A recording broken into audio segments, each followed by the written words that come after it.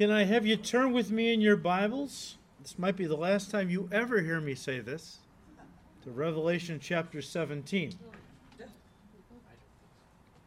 Not the last time you hear me say open your Bibles, but we've been in Revelation 17 for a while. We should be finishing up tonight. So just really quickly, because I don't want to obviously go back and do the whole thing, but John has a vision of a harlot riding this incredibly evil-looking beast. And she herself has a name written, Mystery Babylon, mother of all harlots. And she's decked out in pearls and gold and precious jewels. And she is drunk with the blood of the saints. And so John marveled. He was greatly astonished at what he saw. And so we pick it up in verse 7. But the angel said to me, "Why did you marvel? I will tell you the mystery of the woman and of the beast that carries her, which has the 7 heads and the 10 horns. The beast that you saw was and is not, and will ascend out of the bottomless pit and go to perdition. And those who dwell on the earth will marvel, whose names are not written in the book of life from the foundation of the world, when they see the beast that was and is not and yet is. Here is the mind which has wisdom. The 7 heads are 7 mountains on which the woman sits." Now, just bear with me. I have to review a little bit because otherwise a lot of folks who are just tuning in are going to be completely lost. As we said last time, many associate the 7 mountains that this woman is sitting upon with Rome and the papacy. Because Rome is well known for being a city built on 7 hills. The problem is, in the Greek, John uses a word that means mountains and not hills. Mountains, all right? Last time we said, well, let's see if we can't check to see these verses 1, verse 15, and then verse 9, and see if we can't put something together that will help us understand what it is this woman is actually sitting upon. Well, verse 1, "Then one of the angels who had the 7 bowls came and talked with me, saying to me, 'Come, and I will show you the judgment of the great harlot who sits on" what? Many waters. Okay, verse 15. "Then he said to me, 'The waters which you saw where the harlot sits are peoples, multitudes, nations, and tongues.'" Verse 9. "Here is the mind which has wisdom. The 7 heads are 7 mountains on which the woman sits." So a little different metaphor. But putting all this together, we understand that the 7 mountains that the angel says the harlot is sitting upon is not literal hills, the hills of Rome. They are associated with peoples, multitudes, nations, and tongues. Or, as we said last week, more specifically, they refer to kingdoms or empires. Verse 9, once again, "Here is the mind which has wisdom. The 7 heads are 7 mountains on which the woman sits." Verse 10, "There are also 7 kings." But let me stop once again and say the word "there," which starts verse 10, isn't there in the Greek. It would make more sense if they would have used the word "they" instead of the word "there." Verse 9, "Here is the mind which has wisdom. The 7 heads are 7 mountains on which the woman sits. They are also 7 kings. 5 have fallen, 1 is, and the other is not yet come. And when he comes, he must continue a short time." As we said last time, mountains are often used figuratively in the Bible to represent governments or kingdoms. We quoted out of Psalm 30, where David said, "You have blessed my mountain, O Lord," my kingdom, right? And then we took it to Daniel 2, where Nebuchadnezzar has a vision of a polymetallic image, and at one point a stone not cut with hand strikes the image, and its feet, it all crumbles to dust, blows away, and the stone becomes a great mountain that fills the earth. Speaking of Jesus' kingdom when he comes to establish it, okay? It's probably best, and we're still reviewing a little bit, it's probably best to see the 7 mountains as 7 kings and kingdoms. described in verse 10 and not as referring to the Roman Catholic Church headquartered in Rome.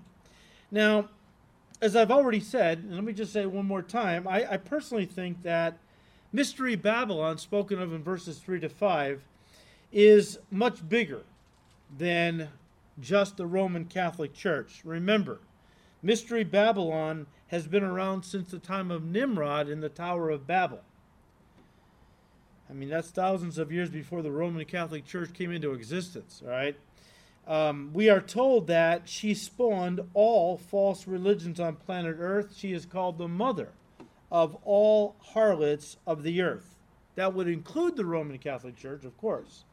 I think that the Roman Catholic Church is going to play a major role in organizing the world into a one-world church, bringing people of all faiths together under the umbrella of Rome, Roman Catholicism, which will kind of head this false religious system up. I believe the Roman Catholic Church will spearhead it, but it won't be limited to just the Roman Catholic Church, as we have said many times before. All right, getting back to verses 9 and 10. And this is really the crux of the passage, okay? We wanted to really nail it down so you understand what's really being said here. So, getting back to verses 9 and 10, there has to be more to it than the seven mountains simply referring to the city of Rome in John's day. Why do I say that? Well, the angels call for spiritual discernment or wisdom. Here's the mind that has wisdom. Would have been pointless if the seven mountains were an obvious reference to geographical Rome. So the angel tells John that the beast the woman is riding represents 7 kings and kingdoms. Verse 10, 5 have fallen, one is, and the other has not yet come. And when he comes, he must continue a short time.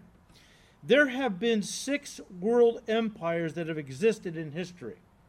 Egypt, Assyria, Babylon, Medo-Persia, which is one kingdom, Greece, and Rome. Technically, each of these kingdoms or empires didn't encompass the whole world, but they did encompass the whole known world of their day. And so as the Bible sees them, they are world empires. Having said that, the final world empire, the 7th, will be a true world empire encompassing the whole world, the whole planet. Let me say it again. There have been 6 world empires that have existed in history: Egypt, Assyria, Babylon, Medo-Persia, Greece, and Rome. In John's day, 5 had come and gone. The 6th one, the Roman Empire, was currently in power in John's day. So as the angel told John concerning these kingdoms, 5 have fallen and one is, that would be the Roman Empire, and the other, of reference to the 7th world empire, has not yet come, a reference to the final world empire under the Antichrist. One more time, verses 9 and 10, because I want to show you something here that has perplexed a lot of people. But I want to try to shed some light on it. So, verse 9 again, here is the mind which has wisdom. The 7 heads are 7 mountains on which the woman sits. They, or these, are also 7 kings. 5 have fallen, one is, the other has not yet come, and when he comes, he must continue a short time. It is difficult to understand, this is difficult to understand in that each mountain or kingdom is ruled by a king, not kings, is ruled by a king, all right? And yet each kingdom, again, Egypt, Assyria, Babylon, Medo-Persia, Greece, and Rome, each of these kingdoms lasted for several centuries each. That being the case, how can you have one earthly king ruling over each kingdom for that length of time? And that has baffled a lot of people. Not that I'm so smart I figured it out, but I've read a lot. And I've gotten, other men who have really dug into this and have shed some light on it that I've benefited from. How can one king rule over each kingdom for centuries? One earthly king? There's no way. You can't. They couldn't do it. So again, let me give you what I believe is the correct interpretation which solves this problem. The use of the word kings in verse 10 could be, listen, a reference to the demonic entities over these world powers or kingdoms, seeing as they continued for centuries each, and no human king could have ruled each one for that length of time. Is there any biblical basis for that interpretation? Of course there is. You don't have to turn to it, but you know Daniel 10, right? As you read Daniel 10, Daniel was fasting for 3 weeks. And finally, an angel came to him and said, Daniel, I want you to know that from the very first day you humbled yourself before God with fasting and prayer, I was dispatched with your answer. But I was withheld. I had to fight against the prince of Persia, which kept me from getting to you for 3 weeks until Michael came, the chief prince, Michael the archangel, and together he helped me break through enemy lines. I can't help but think of Star Wars kind of a scenario. You know, we're oblivious, you know, we're bouncing around singing songs, praise God, you know. And in the angelic or the spirit realm, the lightsabers are flashing, sparks are flying, you know, because we're praying about things and God sent the answer about what's being withheld in the heavenly places, right? A good reason to be persistent in prayer until your answer comes. Either yes, no, or sometimes just keep on praying, right? But when the angel finishes delivering his message to Daniel, he says, now I got to go back and fight once again with the prince. And the Hebrew word is chieftain. It's a ruler, okay? You could say king. With the king of the power of Persia. This was the demonic entity that was over the kingdom of Persia. And not only that, the angel says, I'm also going to have to fight with the prince of Greece. Also, Greece wasn't even going to be a world power for 300 years. But already the demonic entity that was going to be over the next world empire, the Grecian Empire, was already in place. Here's one of my favorites on this topic. You don't have to turn to it, but Ezekiel chapter 28, right? And the subheading is a prophecy to the king of Tyre, okay? It starts out with God talking to the king of Tyre through the prophet Isaiah or Ezekiel. And he starts talking to him like you would, you know, an earthly king. You know, it's obvious the language is of the earth. But then starting in verse 11, all of a sudden, he's addressing the king of Tyre, but it's not really the king of Tyre on the earth. You were in the garden of God. You were in Eden. Every precious stone was your covering. You were perfect in wisdom and beauty, blah, blah, blah. He's not talking about the king of... I don't think the king of Tyre was ever in the Garden of Eden. He's talking about the spiritual entity, some believe the devil himself, who is actually over the physical kingdom of Tyre, over the earthly king of Tyre, pulling his strings, no doubt, feeding him intel, information, telling him what to do. He doesn't realize it, of course. He just thinks he's a really smart guy, the king of Tyre. Doesn't realize he's getting fed from this demon or the devil himself, right? I think that this, and by the way, the Antichrist himself has a demon over his kingdom, or will have a demon over his kingdom. A demon who possesses him, although there are those who believe, and I'm not ruling this out, I've taught this. The only two people important enough for the devil to possess himself was Judas and the Antichrist. But the Antichrist is going to have a demonic entity or the devil himself over his kingdom. And we read in Revelation 11, verse 7, when they finish their test, this is reviewing still a little bit, when they finish their testimony, speaking of the two witnesses that nobody can kill for 3.5 years. They show up right at the beginning of the tribulation period. Why? Because all true Christians are gone. We've been raptured. And God never leaves himself without a witness, and so he sends two witnesses. I believe Moses and Elijah have come back, because the Greek is these, it's emphatic. It's like these two witnesses, the witnesses of mine, as if they've been used in the past, which if it's Moses and Elijah, they definitely have been, all right? So they come back, right? We know Elijah never died. He was taken up in a fiery chariot, right? Moses, years ago, when I came across this and started really studying, I went back to Deuteronomy to see how Moses died. Very interesting, mysterious. It makes a point to say he didn't die of old age. His sight was pretty good still, his vigor. But God kind of took him, and then God buried him. Wasn't it on Mount Nebo, I think? And then we come to Jude, how Lucifer is arguing with Michael over the body of Moses. It seems to me Lucifer knows that God still got future plans for that body, and he wanted to take it. Well, of course, that's not going to happen, right? Anyway, that's a little side. That doesn't count towards my time. That was a little side trip. All right.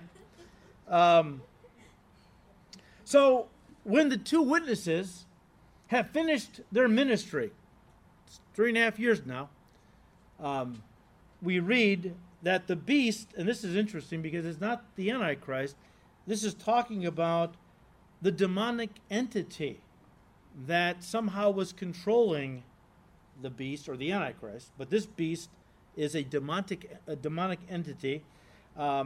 The beast that ascends out of the bottomless pit will make war against them, against the two witnesses, overcome them and kill them. Now, that's about as far as I can get into that tonight. We studied it last week.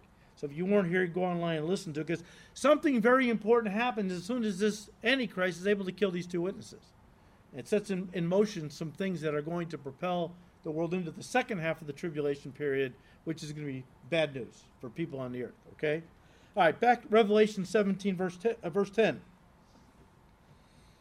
So, these 7 mountains are also 7 kings. 5 have fallen. One is, the other has not yet come. And when he comes, he must continue a short time. This final world empire controlled by the Antichrist is not going to last for centuries like the other kingdoms that came before it, all right? It's only going to last 3.5 years, which is going to be the last 3.5 years of the tribulation period, which will then usher in the return of Jesus Christ. And so in that regard, it's called a short time. This kingdom is not going to go on like Egypt and Assyria and Babylon and all these others that lasted centuries. It's going to be 3.5 years.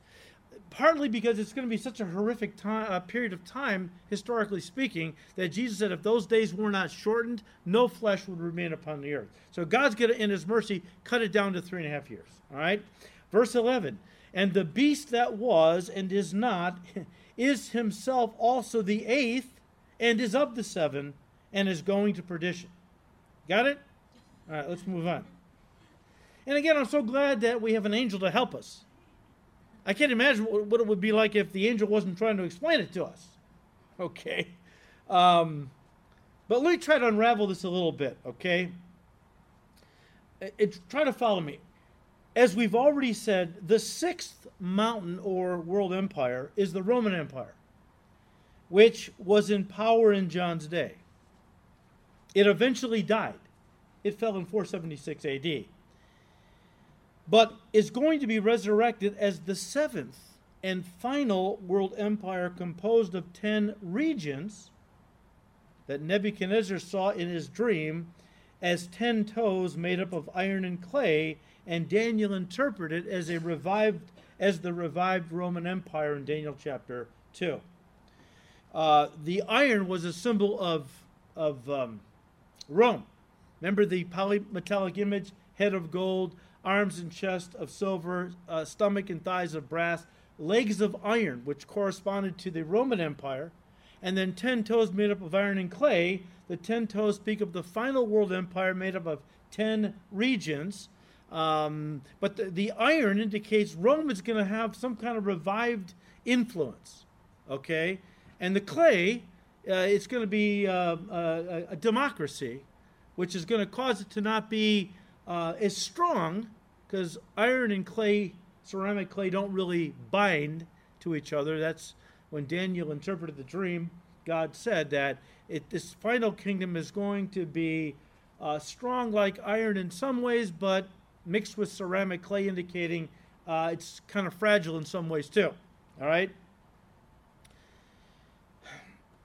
Now, out of this seventh empire will arise an eighth king, who will be of the seventh kingdom. And this was, again, the seventh kingdom is going to be the final worldwide empire. And of course, this eighth king that arises is none other than the Antichrist. The Antichrist. He's of the seven, as we're going to see just a second, okay? Let me just say this. When the Antichrist first comes to power, I believe the scriptures teach that he's going to be seen as a kind of world ambassador. A kind of world ambassador who will work to bring the nations of the world together, helping to organize the world into a single global government consisting again of 10 regions. For most of the first 3.5 years of the tribulation period, the Antichrist, I don't see him being a world leader in the sense that he's over these nations or these regions, right? I see him that he's going to be, again, a kind of a world ambassador. He's not going to be the absolute ruler of this 10-region confederation or global government.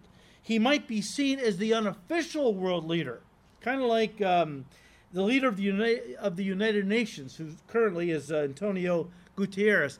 He's seen by many as the unofficial leader of the free world. He's not the official leader. He's got no real power.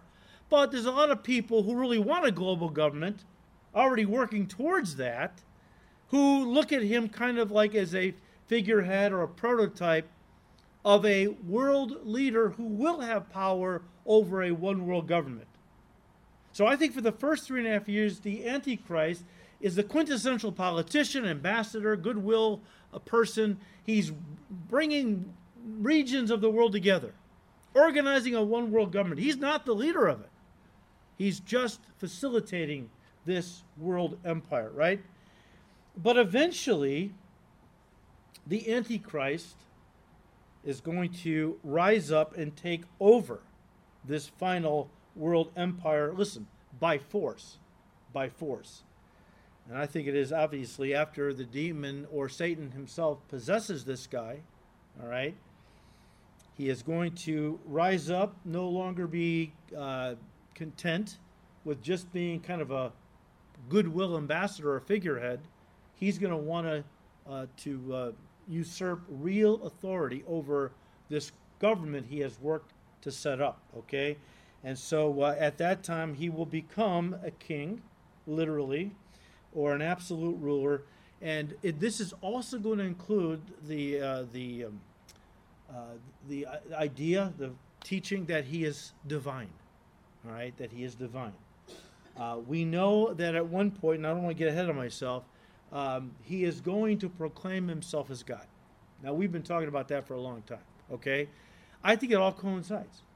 I think, the demon entering into him, which then gives him incredible power, real live ability to work miracles. But he'll have this fire, this demonic passion to become the absolute ruler of this earthly kingdom, in part by claiming himself to be divine. So guys, he starts out being a man of peace. A man of peace. But eventually he becomes a demon-possessed, bloodthirsty tyrant who will seek to kill all who oppose him, especially the Christians living at that time.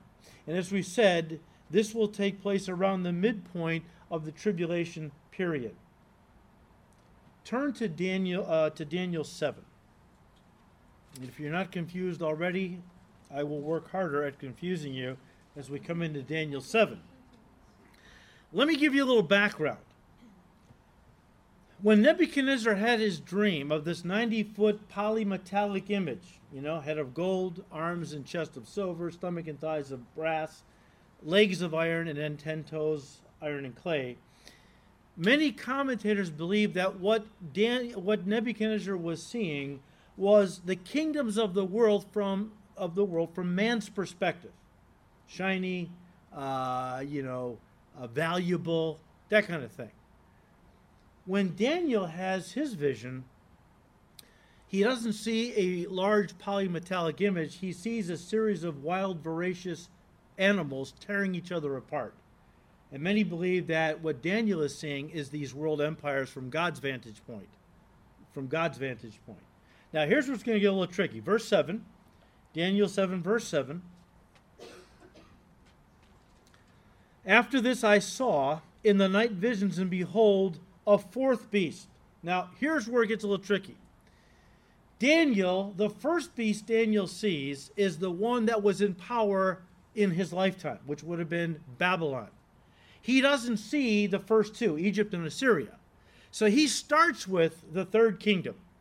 He calls it the first beast, which means the fourth beast that Daniel sees is actually the sixth kingdom that John sees.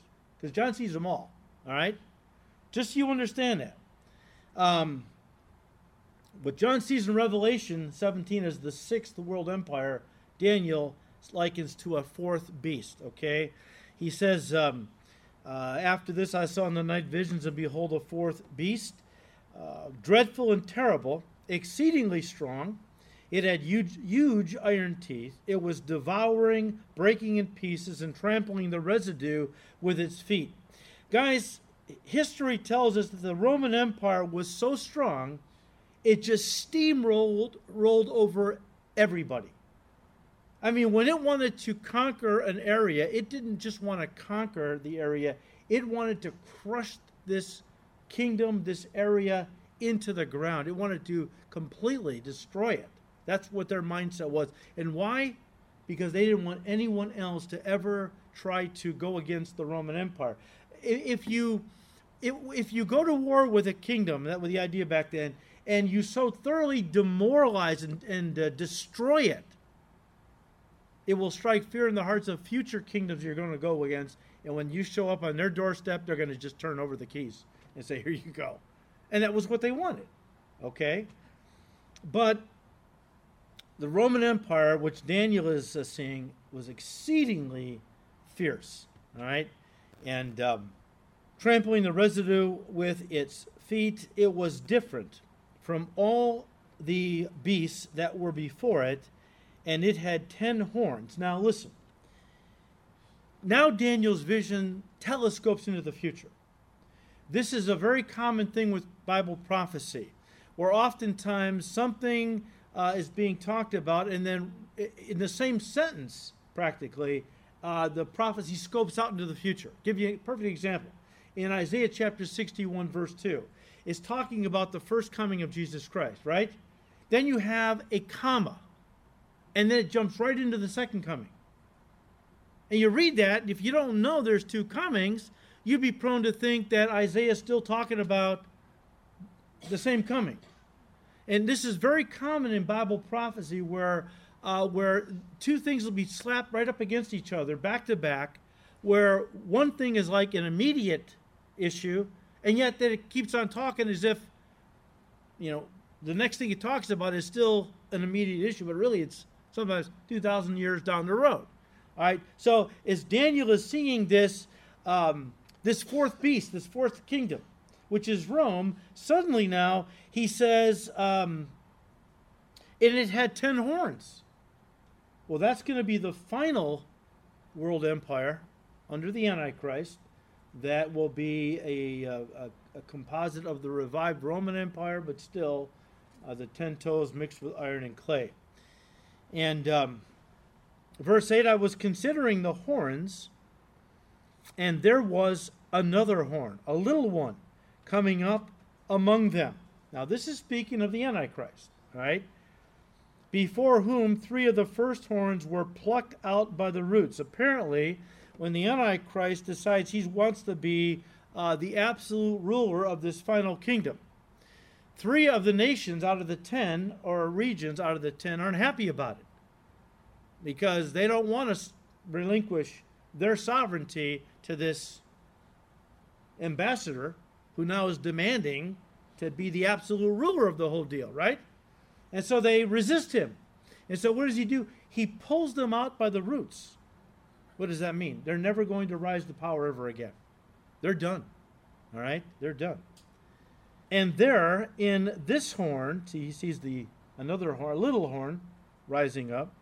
And there in this horn were eyes like the eyes of a man, and a mouth speaking pompous words. Well, that's a giveaway right there. Whenever you see a horn with a big mouth, that's the Antichrist. It's always the Antichrist. He's got 33 titles he goes by in Scripture that this Bible calls him by. Antichrist isn't really one of them. That's a title we've given him. All right?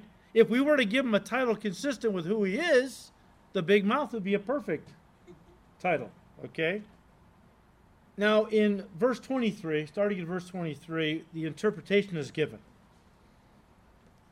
And it goes on, thus he said, the fourth beast shall be a fourth kingdom on the earth. Again, the Roman Empire, which shall be different from all other kingdoms, and shall devour the whole earth, trample it, and break it in pieces. The 10 horns are 10 kings, who shall arise from this kingdom, this final world empire under the Antichrist. And another shall arise after them. He shall be different from the first ones, and shall subdue 3 kings. He shall speak pompous words against the Most High, shall persecute the saints of the Most High, and shall intend to change times and law. Then the saints shall be given into his hand for a time and times and half a time. That's just another way of saying 3.5 years. All right? 3.5 years, which is going to be the final 3.5 years of the tribulation period that Jesus called in Matthew 24:21 Great Tribulation.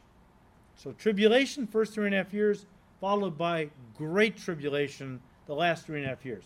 That's when the Antichrist is going to be around from the very beginning of the tribulation period. As we said last time, he is the rider of the white horse when Jesus breaks the first seal on the scroll, right? He comes on the world scene right away at the beginning. But he's a man of peace. He's a world ambassador. He's not a bloodthirsty military tyrant, not initially, but he becomes that at the midpoint when the demon enters into him, and he declares his own divinity, and now he institutes a brand new religion where he's God, and anyone who does not worship him, he wants to kill. He wants to get rid of, okay? So back in Revelation 17, verse 12. The 10 horns which you saw are 10 kings, who have received no kingdom as yet, but they receive authority for 1 hour as kings with the beast. The angel, guys, further explained that the 10 horns which John saw are 10 kings.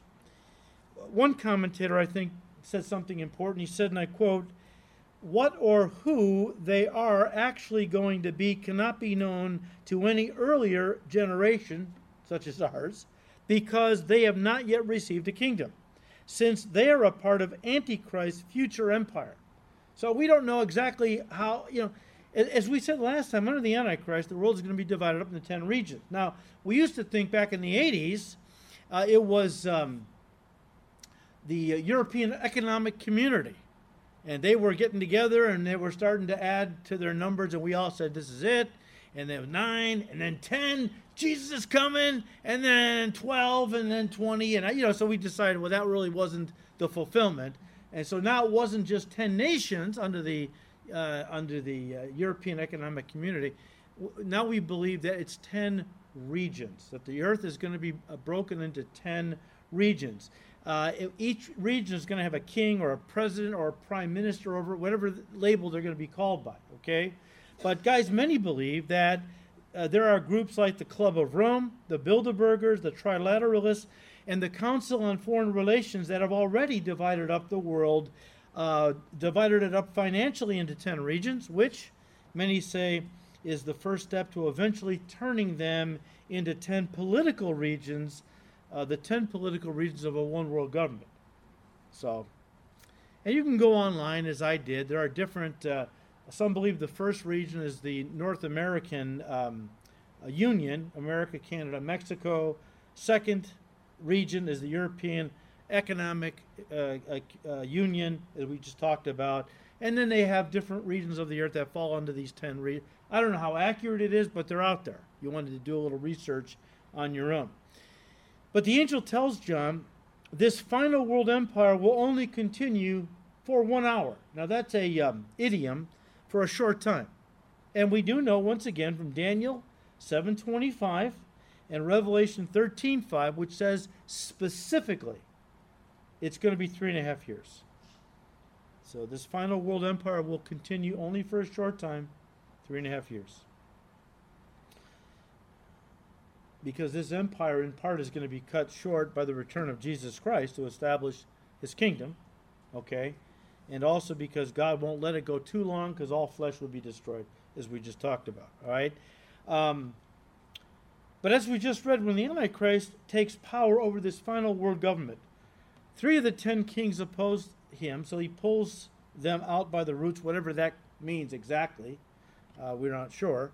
If their regions are dissolved and come under now, are absorbed into the other 7 regions, which now become bigger, I don't know. Probably that's what's going to happen. But the agenda of the remaining kings, all right? I mean, 3 have been wiped out. 3 kings of 3 regions are gone, all right? The agenda of the remaining kings, like that of Satan and the Antichrist, will be to hold on to power, obviously, to hold on to power. How? By waging war against the Lamb at the Battle of Armageddon. Now, we've talked about this. Let me say it one more time. The Bible is clear. I think I said it was Revelation 12:6. I think it was 12:6. Which says that from the time the Antichrist sets up his image in the Holy of Holies until the return of Jesus Christ, it's going to be 1,260 days. That's 3.5 years. So the Antichrist going to read the Bible because he wants to know what's coming. Okay. He knows he's got 3.5 years from the time he sets up his image in the Holy of Holies, starts his new religion, takes control over the whole world as their new absolute leader. He's got 3.5 years to mobilize an army strong enough to do battle against the Lamb or the Son of God, Jesus Christ, when he comes back to the earth to establish his kingdom. And we'll study that more in Revelation 19 because I love it. Okay? So I don't want to get into the details right now. But the agenda, devil, antichrist, false prophet, they're going to want to hold on to their power by waging war against the Lamb of God at the Battle of Armageddon. Revelation 17, verse 13. These, the remaining 7 kings, are of one mind, and they will give their power and authority to the beast, to the Antichrist. These will make war with the Lamb. Let me stop there. Why are these kings? And of course, they are leading, they're under the Antichrist as his co-regents. Why is it that they're so enamored with this guy?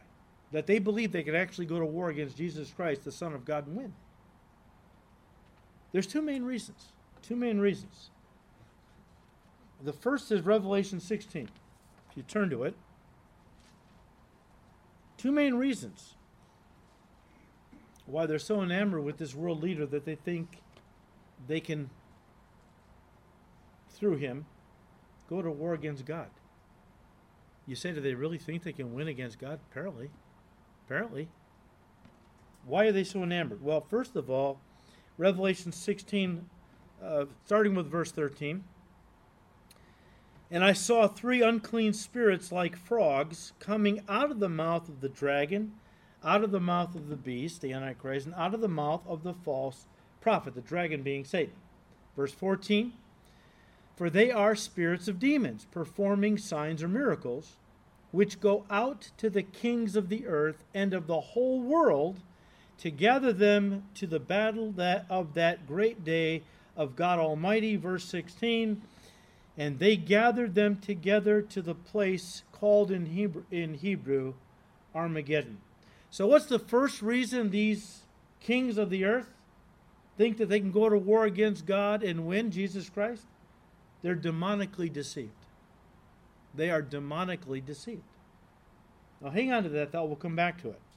What's the second reason? Well, Revelation 13. verses 3 and 4. We've studied this. And I saw one of his heads, the Antichrist, as if it had been mortally wounded, and his deadly wound was healed. And all the world marveled and followed the beast.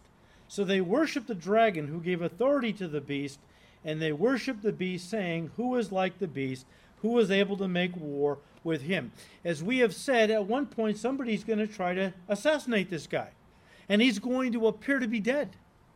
But then after a time, and I think it's 3 days, he miraculously comes back to life. He resurrects. No doubt a counterfeit of Jesus' resurrection, right? But at this point, what was the world being enamored with this guy turns into full-blown worship. They believe he's a god. And because they are so deceived now in thinking that this man is a god, he's going to have various supernatural abilities, because the devil or a very powerful demon is going to possess him. So he will at that point have supernatural powers, which seem to include the power of life and death, because you kill this guy, he comes back to life. You can't kill him because he's God, is the idea. Verse 14. These will make war with the Lamb. So all these kings of the earth under the Antichrist, these will make war with the Lamb, and the Lamb will overcome them. Well, of course. For he is Lord of lords and King of kings, and those who are with him are called chosen and faithful. You're all going to be with him. We are all going to be with him. Chosen and faithful. When he returns on that white horse, with all of us riding white horses, and not just the redeemed, the bride of Christ, but the holy angels coming to the earth to establish, Jesus is going to establish his kingdom, right? And we'll see that when we get to chapter 19, because I love it. The world thinks they're going to go to war against God. Think again. Psalm 2, he who sits in the heavens shall laugh. You know, he'll hold them in derision. He'll mock them. How deceived do you have to be to think you can actually fight against God and win? There's a lot of folks in our culture who think that very thing. Maybe not literally like we're talking about, but they actually believe that they can fight against God. I will not have this man rule over me. I'm going to be the master of my own life. But what does the Bible say? It's woe unto him or her who what? Strives with their maker. The way of the transgressor is what? Hard. Now, some people beat their head against the wall long enough where they wake up and they get saved. So a lot of people that were atheists and hardcore atheists, anti-God. Not just atheists, they were anti-theists. That's the difference. An atheist doesn't believe in God, but it could be a benign denial of God. Well, you want to be one of those dumb Christians, that's up to you. You know, an anti-theist is a militant, radical atheist who sees it as their mission to stomp out your faith. It's not like, well, you believe what you want, I believe what I want. I don't believe there's a God. No. You can't believe what you believe. Our country is slowly being populated by anti-theists who don't just want to coexist with you. What about the bumper sticker? Coexist, right? How come that doesn't apply to us, right? They don't want to coexist with us. They want to destroy us. You talk about cancel? They want to cancel literally. And this will happen in the tribulation period like it's never happened before in the history of the world, where millions upon millions upon millions of Christians are going to be canceled, killed, martyred.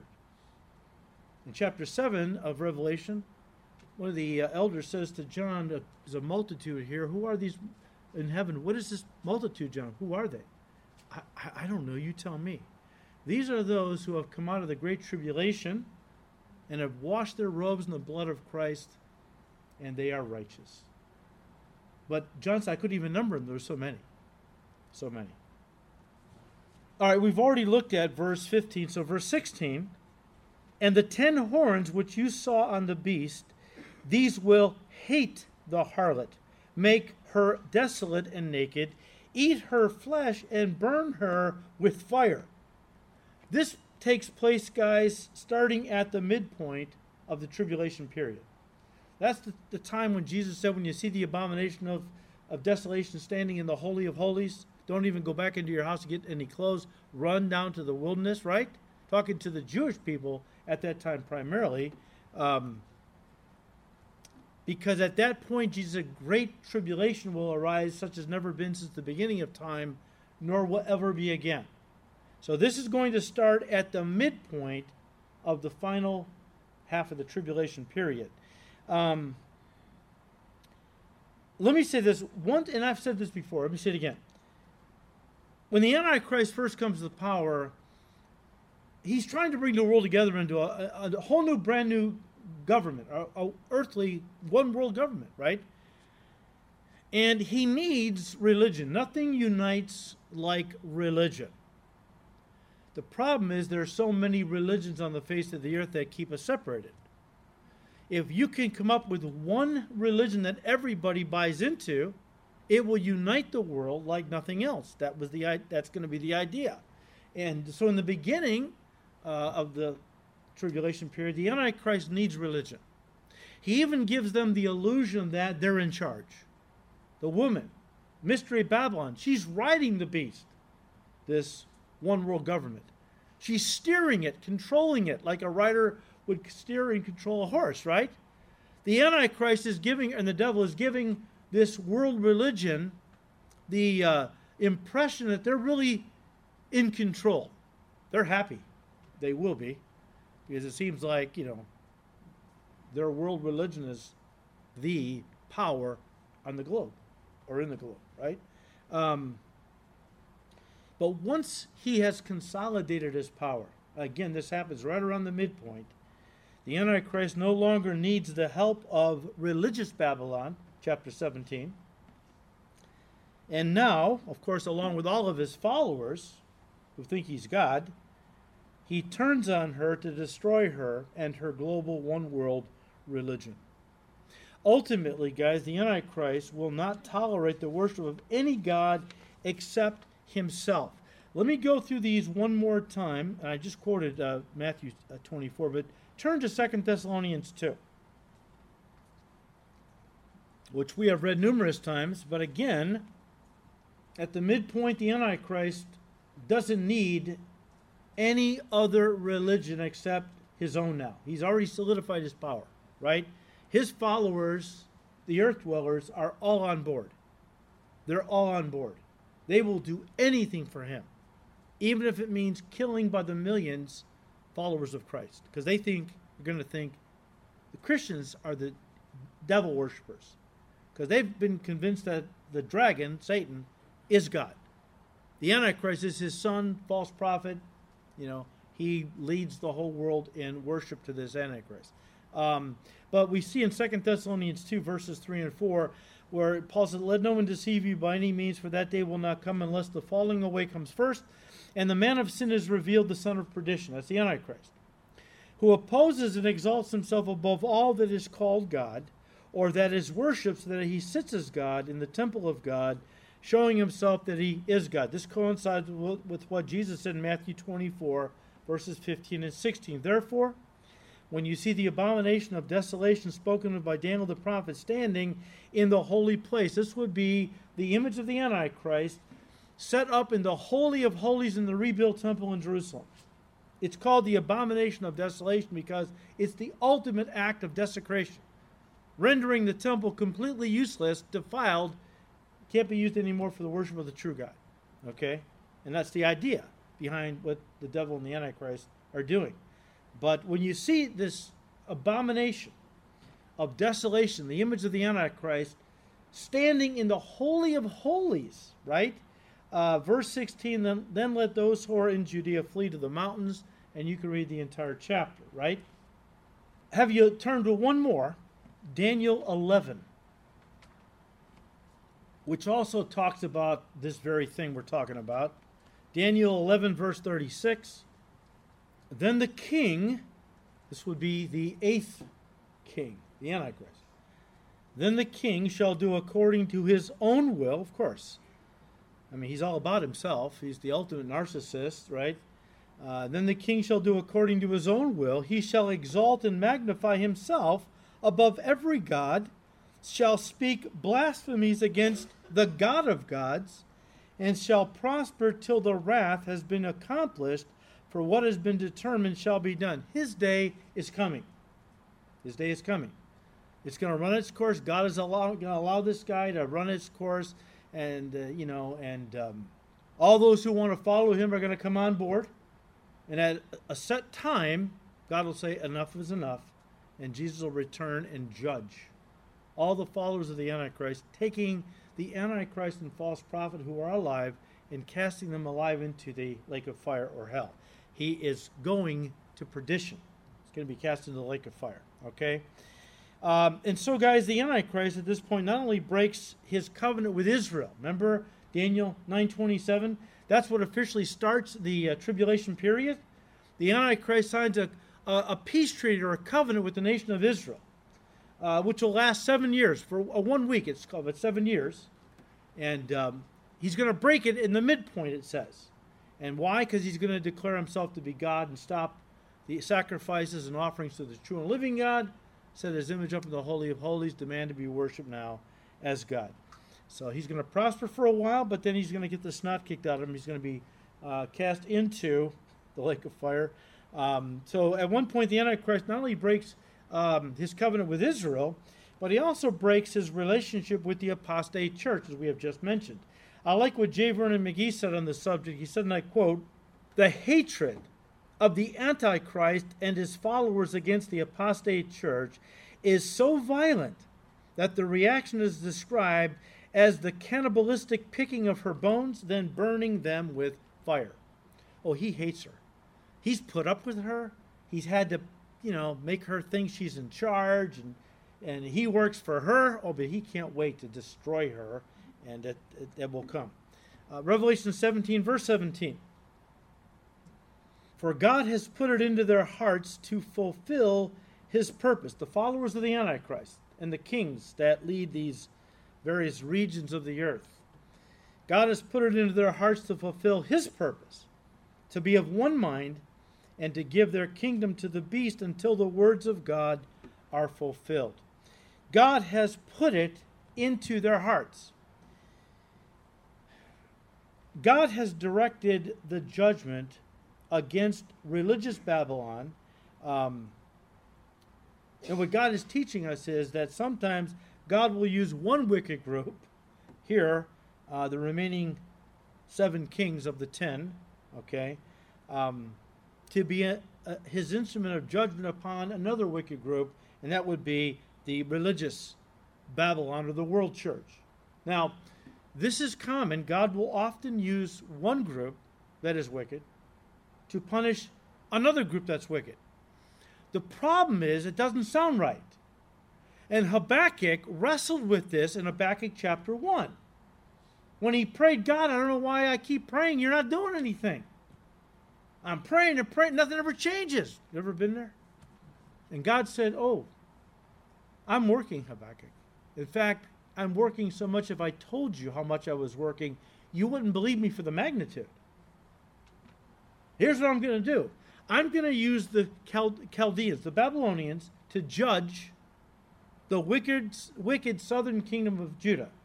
They had become apostate. Now, that blew Habakkuk's mind. He was a righteous prophet. He said, "Well, Lord, I know that we're bad, but they're much worse than us. Why would you use them to judge us?" What do you think? With knowledge comes what? Responsibility. Why didn't God wipe the Philistines out when they grabbed the Ark of the Covenant and started manhandling it and all of that? Remember that? Why didn't God wipe them out? I mean, one guy, Uzzah, who was a Kohathite, the family of the Kohathites were the ones that God had appointed to transport the Ark when God said it was time to break camp and move. They were the ones who were taught how to properly transport the Ark. And you never touched it. You had to carry it on your shoulders on poles. There was rings in the Ark on the base. You slid these big long poles in there covered with gold, and you would cover the Ark and you would carry it on the shoulders of the Kohathites. You didn't touch it. It represented God's presence. You don't just manhandle God on our terms. But the Philistines were pagans. They didn't know any better. They didn't have the word of God on the subject, and God cut them some slack because, they didn't have the knowledge.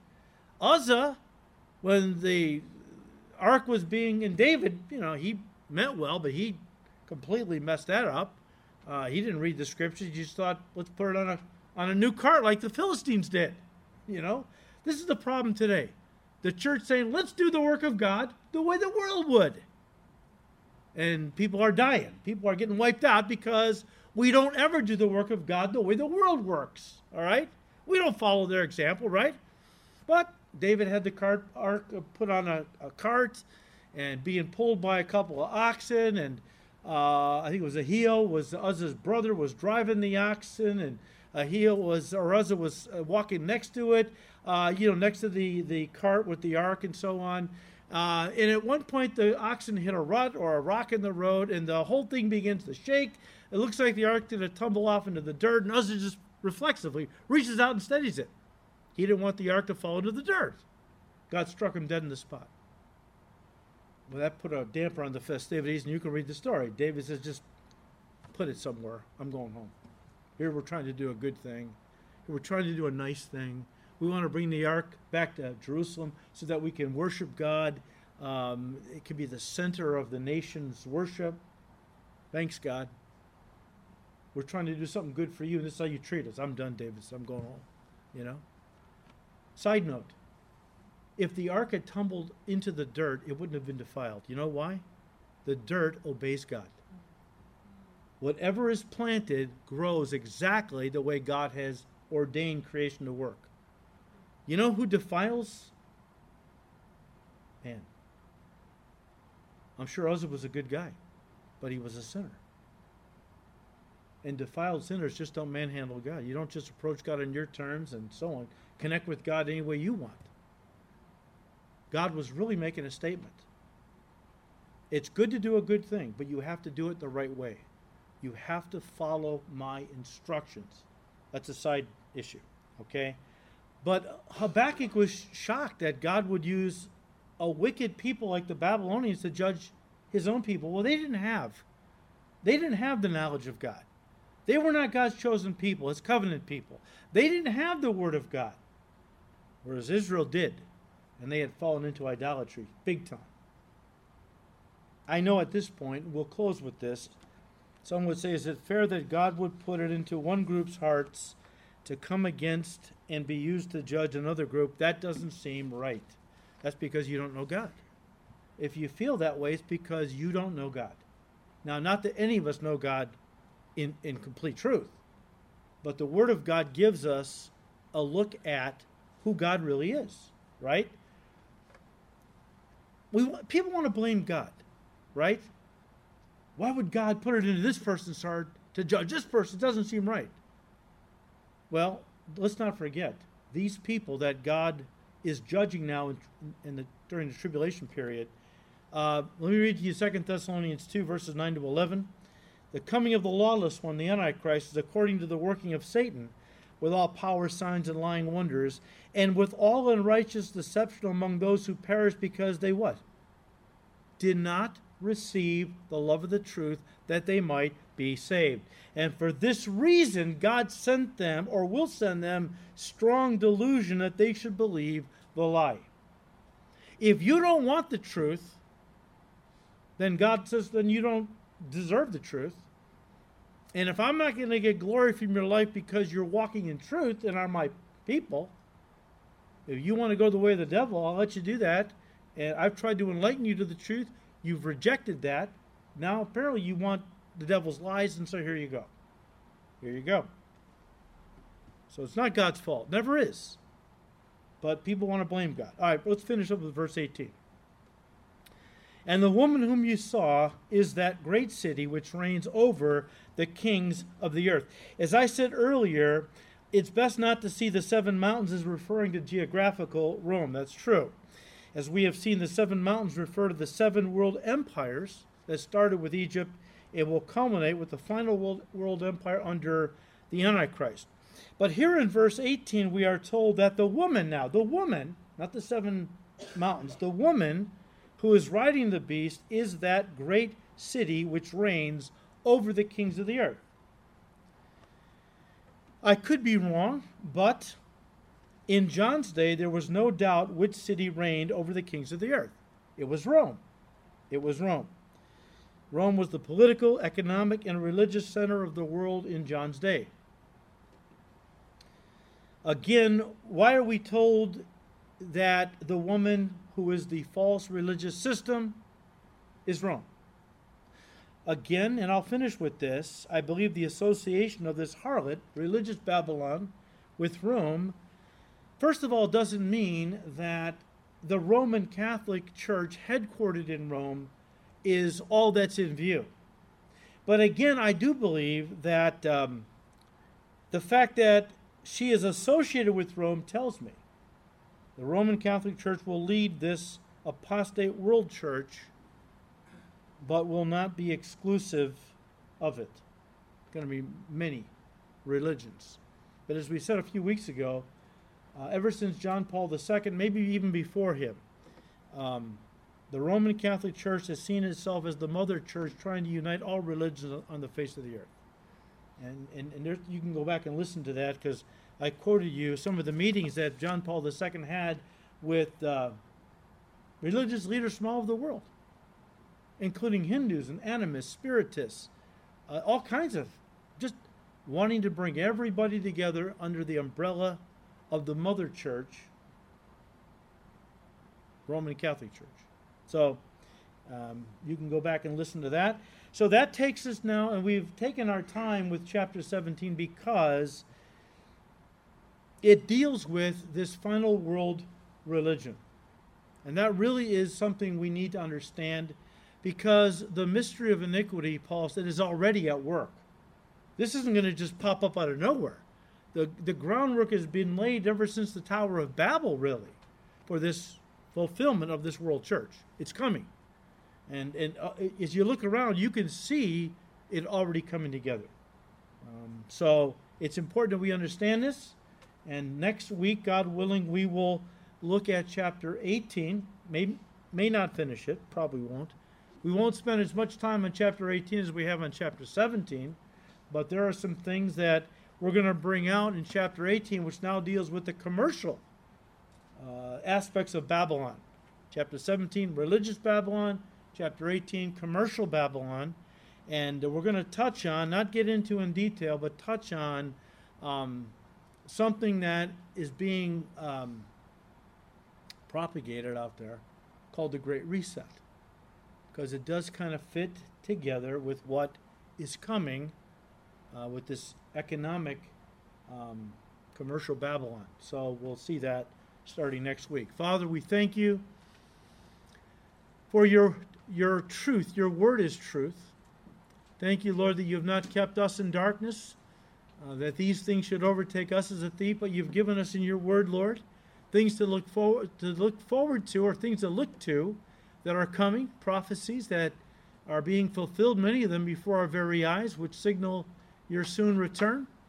And Lord, give us grace that we be watchful and vigilant, we not be asleep in the light, that we keep studying your word, especially Bible prophecy, that we will be ready when you come for your church, because you're coming soon. We thank you, Lord. We ask you to keep blessing these studies in your word. We ask all this in Jesus' precious name. Amen.